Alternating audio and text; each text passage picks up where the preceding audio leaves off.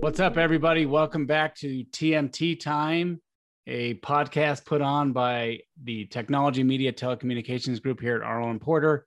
I am your host, Evan Rothstein.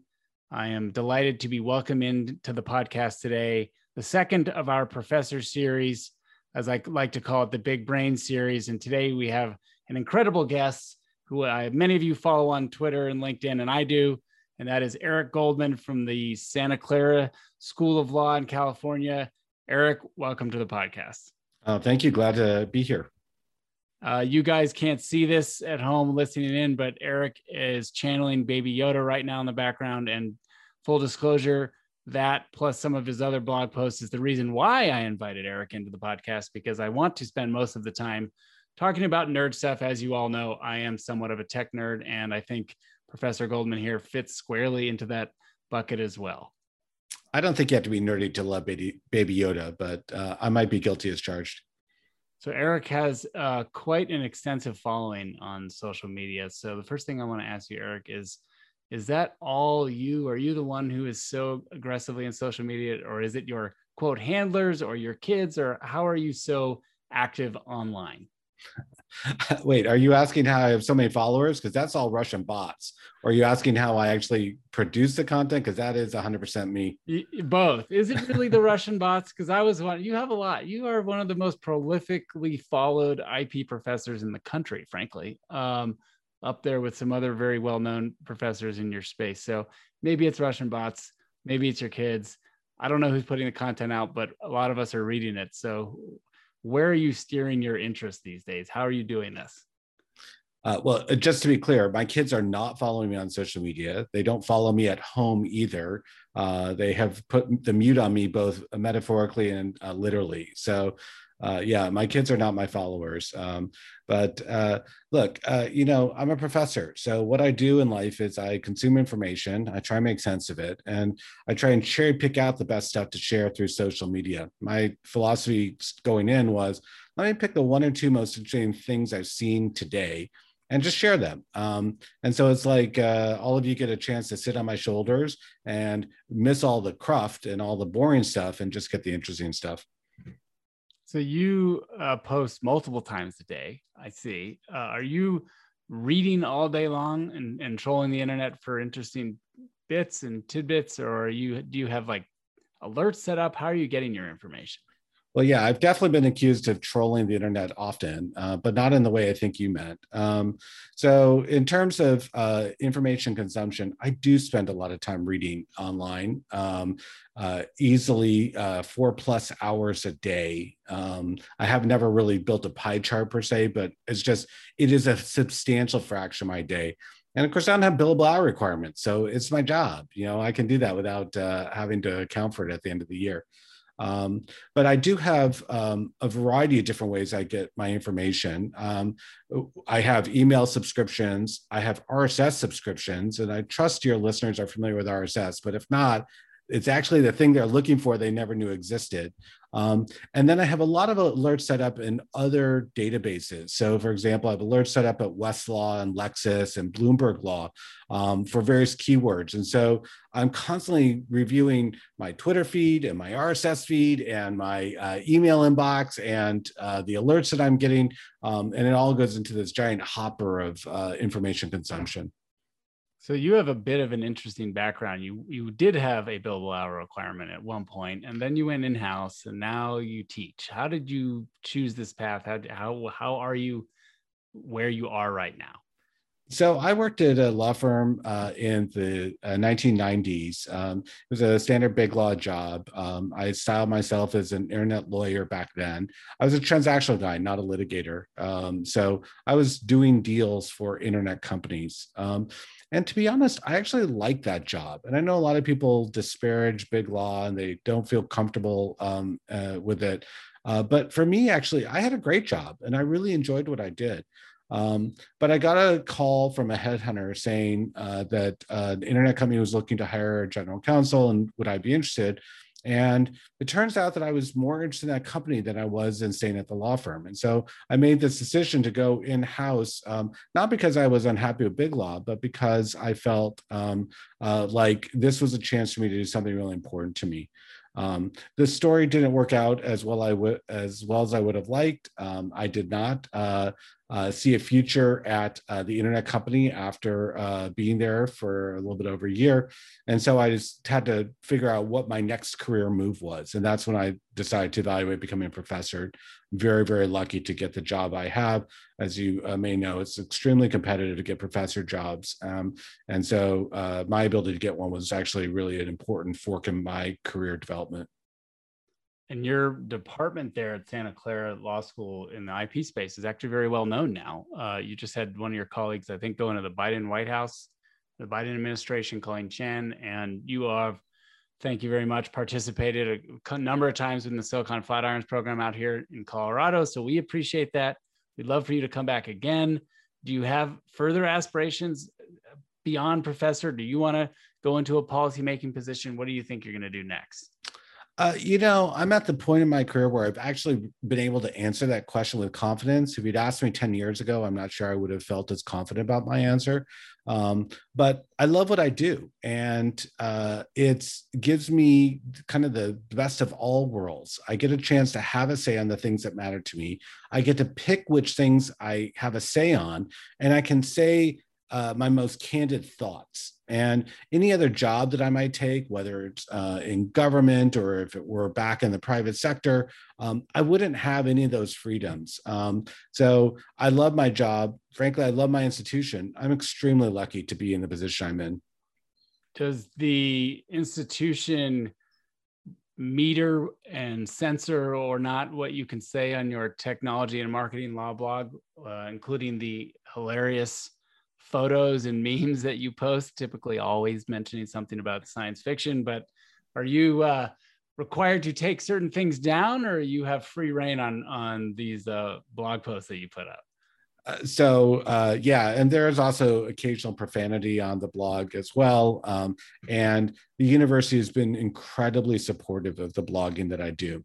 And I've been tested in the sense that I've gotten complaints about my blog that have gone to my superior, the dean, or even higher up in the university, up to the president and to the provost. And at every fork in the road, at every stage at which people have complained about my blog, the university has backed me 100%. So I have 100% academic freedom in what I do with my blog. And I know that the university has my back if challenged. So I will give a plug for you. Your technology and marketing law blog is blog.ericgoldman.org. If you listeners or don't read it, you should read it if you're in this space. Obviously, this is a TMT podcast, so his technology and marketing law blog fits squarely in there, which is why he's on the podcast. Eric, I want to ask you about a couple things that you have posted about on the blog substantively. But before I get there, I did see on your Twitter feed that you were triggered by an, I guess, random AT&T ad that says, "You're not a bad professor, you might just need better internet." And some of you, if this is going to make the podcast, Eric had a difficult time getting his setup going on. So for a technology professor here, he didn't make a great showing with the technology. So I don't know if that was also a triggering thing, or you were having leftover thoughts from the AT&T ad. What do you think? So the way I describe it is that technology law, I feel really good about. Technology and my ability to navigate it, I'm not as strong as I could be. So you saw me fiddling around with cords and USB ports and all that, and I was a little bit out of my element. But if you want to talk about the law of USB ports, I'm all ready to go. All right, well, let's talk about something in the trademark space, because you have written about this before in the past, and I've had it come up in cases. And that is the initial interest confusion doctrine. Why don't you tell our listeners what it is and why it is rearing its ugly head again here in 2021? Yeah, and you can, if your listeners could see my Zoom feed, they would see that not only am I tearing up, but Baby Yoda is tearing up at the mere mention of the initial interest confusion doctrine. And the doctrine is actually a venerable one. It predates the internet. And the idea is that there's some kind of thing that a second comer uses a trademark to do to to boost its marketing appeal, with the understanding that by the time the consumers transact, they're no longer confused. So there was some kind of defect in the marketing process that led consumers to think that there's some kind of affiliation relationship between the trademark owner and the second comer, but it all gets cured by the end. And so when the people are actually paying the money, they're not confused. So you go, in other words, you go into the store, you look at a product, you think or you associate it with another product, but then when you look closer and you actually make the ultimate purchasing decision, you have clarified it and realized that's not the product or the brand that I thought it was. Yeah, and in a situation like that, actually, there might actually be no actionable confusion whatsoever. If you pick up 2 items at the store, you're evaluating them, you're not sure about it, but by the time that you actually put the item in the cart, you're clear about what you're buying and its relationship with the trademark. You might actually not have, there might not be any liability in that circumstance whatsoever. I think the better example, and this is something that I think was the initial genesis for the doctrine, was bait and switch. The idea is you are, told you can get this good from this trademark owner if you just come into our store. You go into the store, that item's not available, but you're offered alternatives. Even if you know that they're alternatives, you still were diverted from your search process by that invitation to come into the store.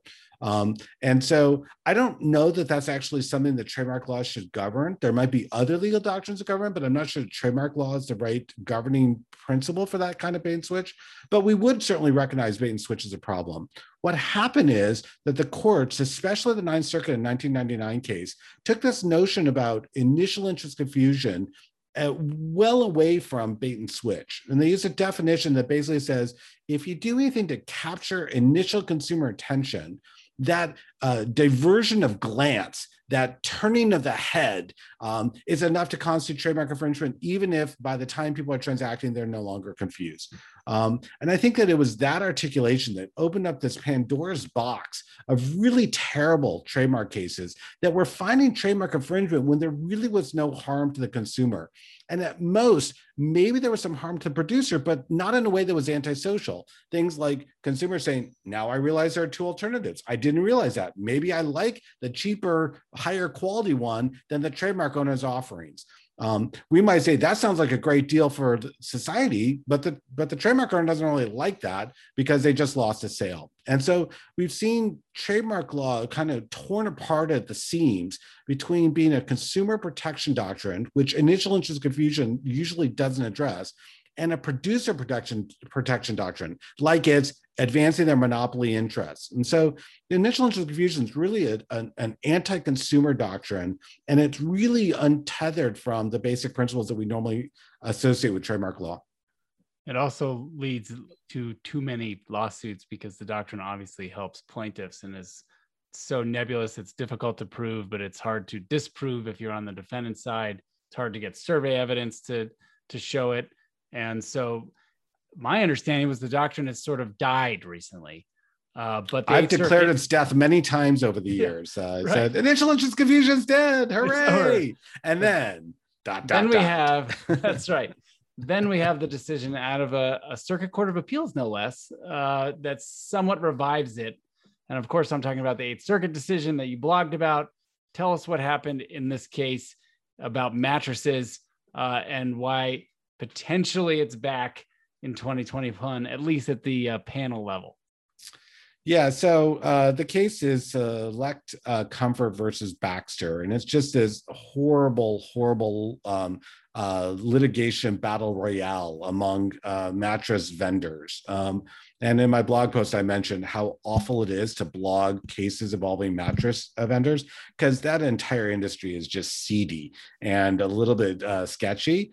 And they just seem to have more money than God to spend on litigation. And so in this battle royale, the trademark owner came after the second comer, saying initial interest confusion. As you pointed out, it's kind of hard to be wrong about that because nobody really knows what it is. So just toss it in. It probably won't work, but it costs you very little to argue it.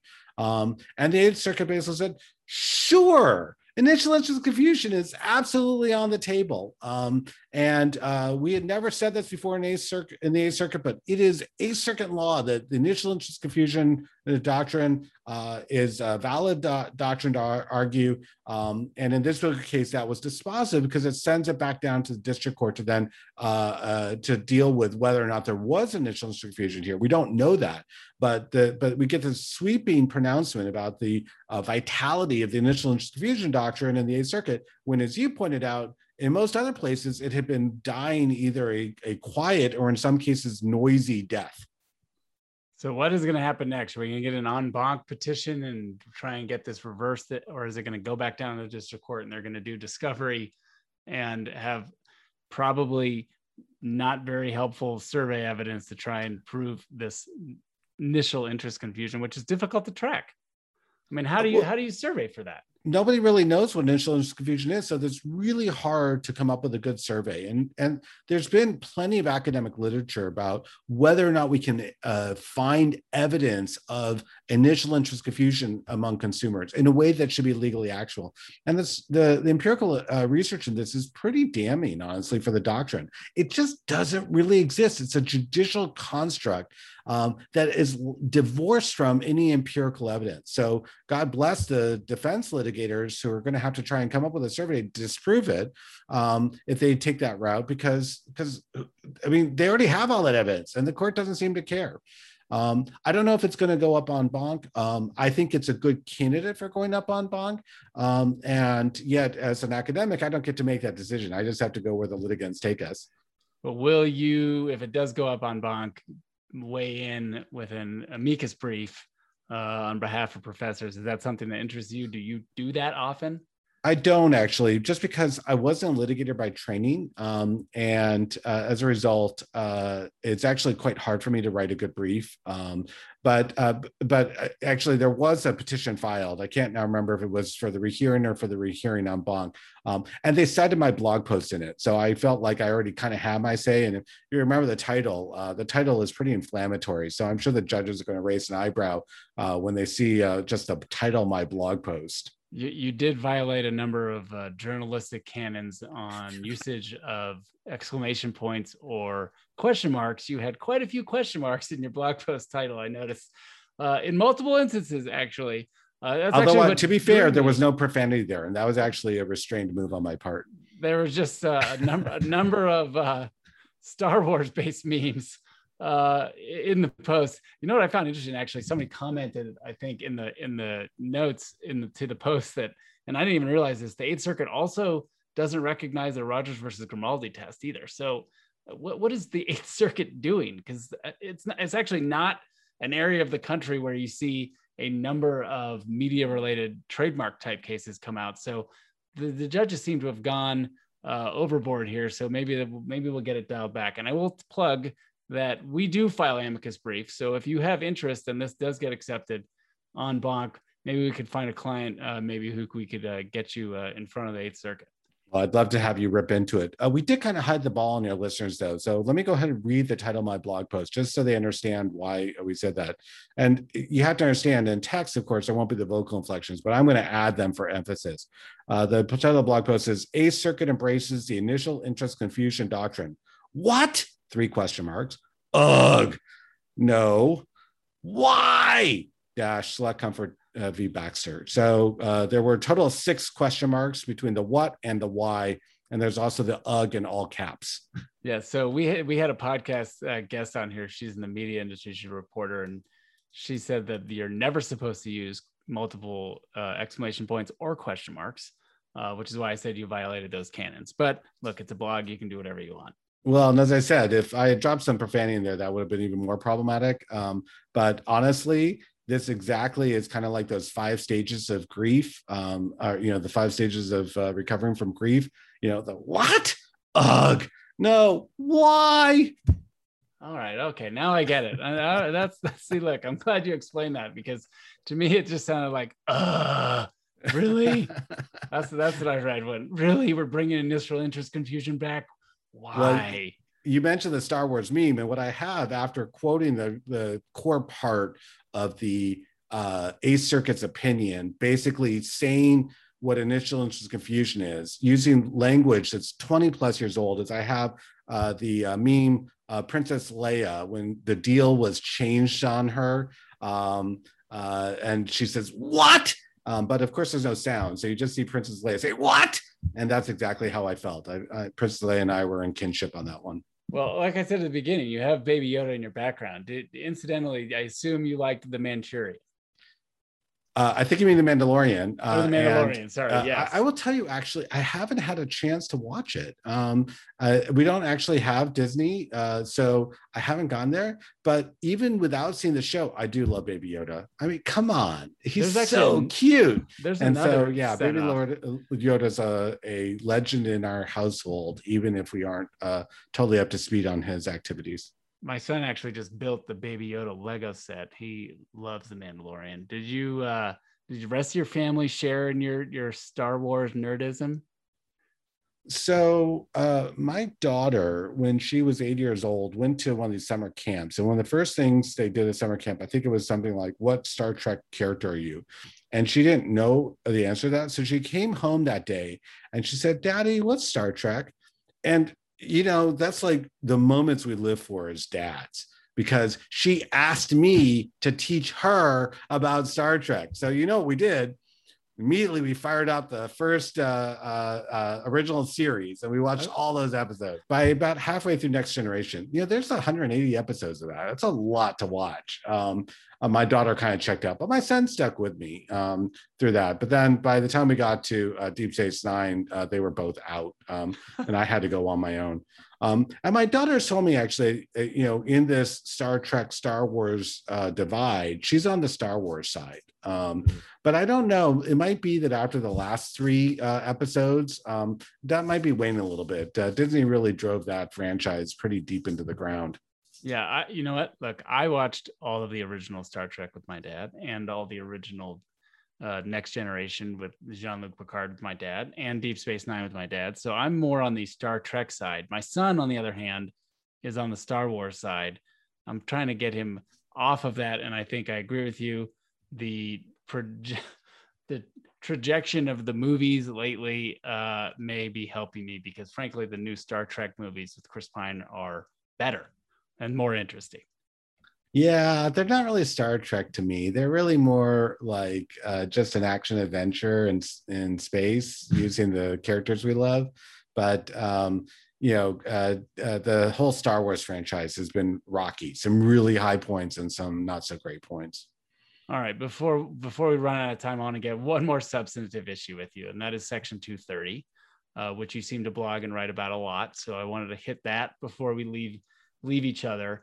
And I want to focus on what you made a post about Florida's attempt to regulate the internet in Section 230 and sort of clamp down on free speech. And I'm sure you've read the Trump or Biden decision out of the Supreme Court, or the non-decision, if you will, when they punted since Trump was no longer president, and Clarence Thomas's dissent, where he wants to regulate the internet through the uses of common carrier law or antitrust law.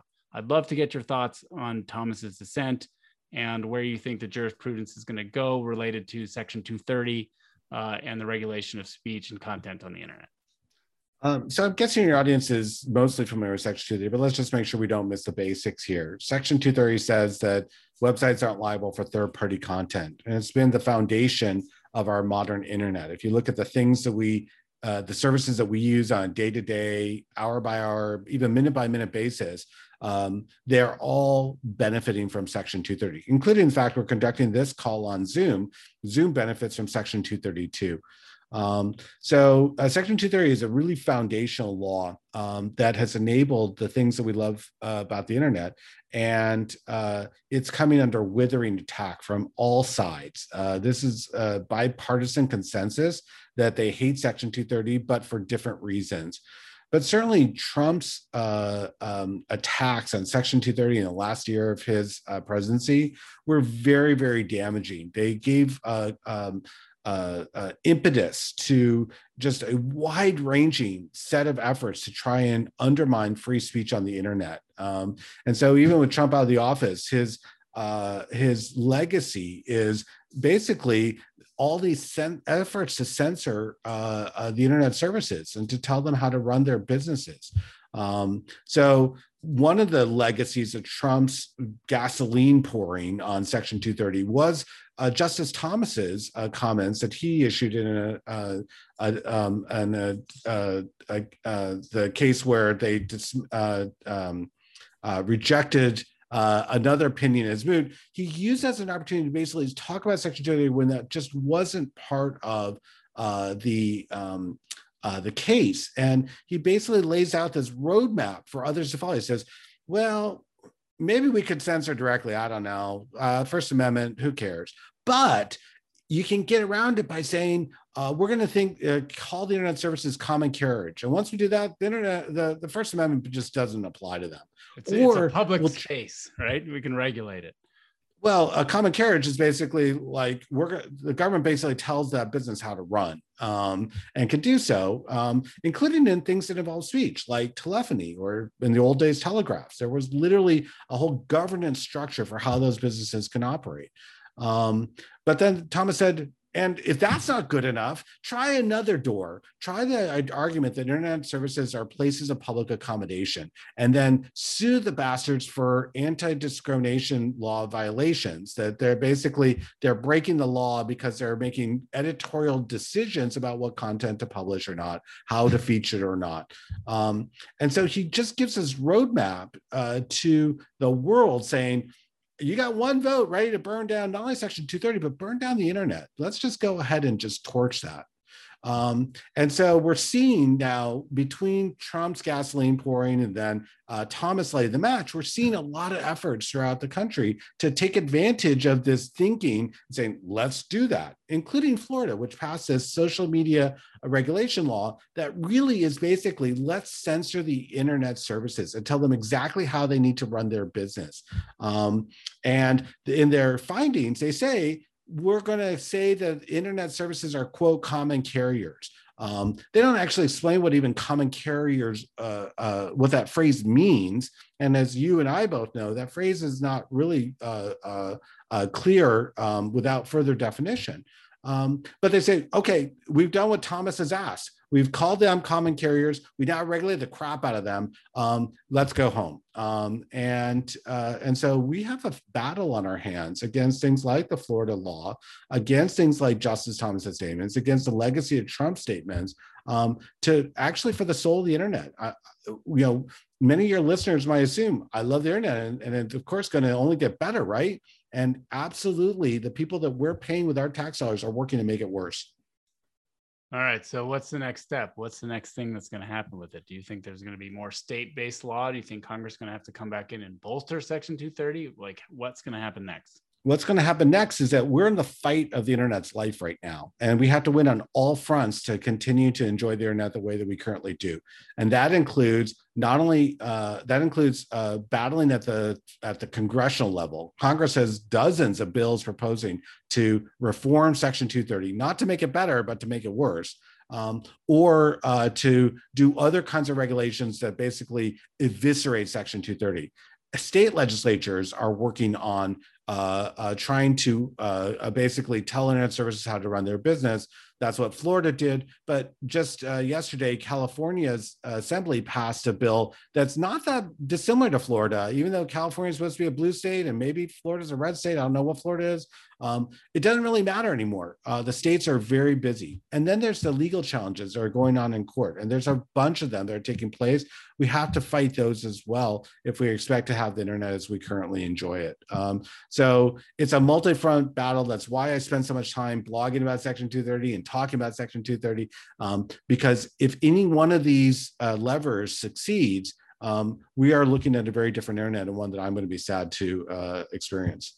Where content is suppressed and voices are channeled in certain directions, and you have it's really the reasons why we hate censorship. It will be the government telling publishers how to publish. This is something that was like way up there on the list of things that we're willing to go and grab the bayonets against and the muskets against the British for. They can't tell us what to say and how to talk to each other. And that's what the government is fighting for, like, to do, with the help of so many of the people here in the United States, saying, cheering that on, saying, yes, let's go ahead and hand over the freedoms that we have today that we had to fight for with bayonets and muskets to get. I can assure you that this podcast is probably at the tip of the bayonet of some of these folks, given the things that we talk about. All right, Professor, we don't have much time left, so I want to ask you a couple questions that I love to ask my guests. I know you don't have Disney and you don't stream that, but you did say you have Netflix. What's the last thing that you've watched? What are you watching right now? Let's see. What are we watching? I'm kind of... the last thing I watched was The Last Dance, which was the documentary on the '98 Chicago Bulls team. I love that. You're the first person that said that. I loved that. I actually really liked it too. And, it's kind of nostalgic. And my wife watched half of it, but she got bored by about halfway through, so she checked out of that one, and I had to finish one up. I'm now working on Star Trek Voyager, which I finally got through Deep Space Nine after getting through Next Generation. These are, there's like 180 episodes for each of these. These take me a very long time. So right now I'm about halfway through Voyager as well. That's another thing that I'm working on. I actually have not gotten through Voyager. I should probably break that up. The first 3 seasons were really slow, but I've gotten to season 4 and it's finally picking up a little bit. But I felt a little bit like that about Deep Space Nine. The first couple seasons, I think, were just okay, but boy, it really culminated in those seasons. Last couple of seasons, they really, I think, tied it all together in a very satisfying way. So I'm hoping Voyager is like that. We'll see. But it's taken me years to get through it. I watched Deep Space Nine so long ago, I don't even remember how it ended. It's actually, they did a really good job at the end. Those last 2 seasons or so, they just brought on some top-notch script writers who understood the characters well, and it was well done. So you'll hear some people say that actually Deep Space Nine is their favorite of all Star Trek series, and the reason why is it's a little bit of a hybrid between kind of the braininess of Next Generation and the action of the first original series, and so it kind of checks off both boxes in a way that each of the 2 prior series I think struggled to balance. You know how people say that Major League Baseball and baseball is generational, and that folks that watch baseball, they're all getting up in age and they're all going to die, and baseball is going to die on the vine. Do you feel like that also applies to Star Trek? Do you feel it's people in our generation are like close to us and that there's just not an appreciation for it anymore? Yeah, it's a really good question. Obviously, I'm of the era where that was our model of science fiction and what the world could be like, and there was a certain utopianism to Star Trek. There weren't the same kind of petty squabbles that I was experiencing in my life as a high schooler in this future that I could see in Star Trek. But I'll tell you, boy, it was really tough to sell to my Gen Z kids. Especially the original series, it was just the production values were not what they're used to, and it was really hard to translate for them. So I do fear that time has moved on that way, at least for the original series. And I'm guessing the Next Generation is going to suffer the same fate. Yeah, if it's not on YouTube or there's no YouTube show on it, my kids are tuning out very quickly. Well, my kids actually have a categorical rule, which doesn't apply here, but you get the point. They won't watch anything that was originally in black and white, just categorically. It's like, that's just too old. It doesn't exist to them if it's just in black and white. Yeah, my wife is constantly saying, let's watch this movie. And I'm like, well, it's from the 90s. I don't think they're going to watch it. Well, we've been working on some of the 80s movies, and, it's just cringeworthy with all the gratuitous nudity and and F-bombs that don't really need to be there. And, we're watching with my kids who are teens, so it's not like it's totally out of bounds for them. But still, we're just all shaking our heads saying, come on, you could have skipped all that and made the movie better. We watched The Predator, which is an awesome movie, but there's so much gratuitous cussing in that movie. My wife kept looking at each other like, really? They have to use that again? Some of the language choices are like, man, you can't really say that anymore. We don't want to expose them to it. Those Yeah, words it's have been just heartbreaking canceled. how time has changed. So, some of these classics, they just haven't aged very well. And you're absolutely right then about this notion. It is somewhat generational. The stuff that spoke to me as a Gen Xer just doesn't speak to Gen Z. They're speaking a different language. All right, Professor, we got to wrap it up. We're out of time. I really appreciate this. This has been great discussion. Maybe we'll get you back on here once the initial interest fusion doctrine dies at the en banc or wherever else. But really appreciate your time, listeners. Obviously, subscribe, hit the like button, smash the like button, go to Eric's blog, read about it, follow him on Twitter. Thank you very much for your time, Professor. So glad to be here. Thanks for having this conversation.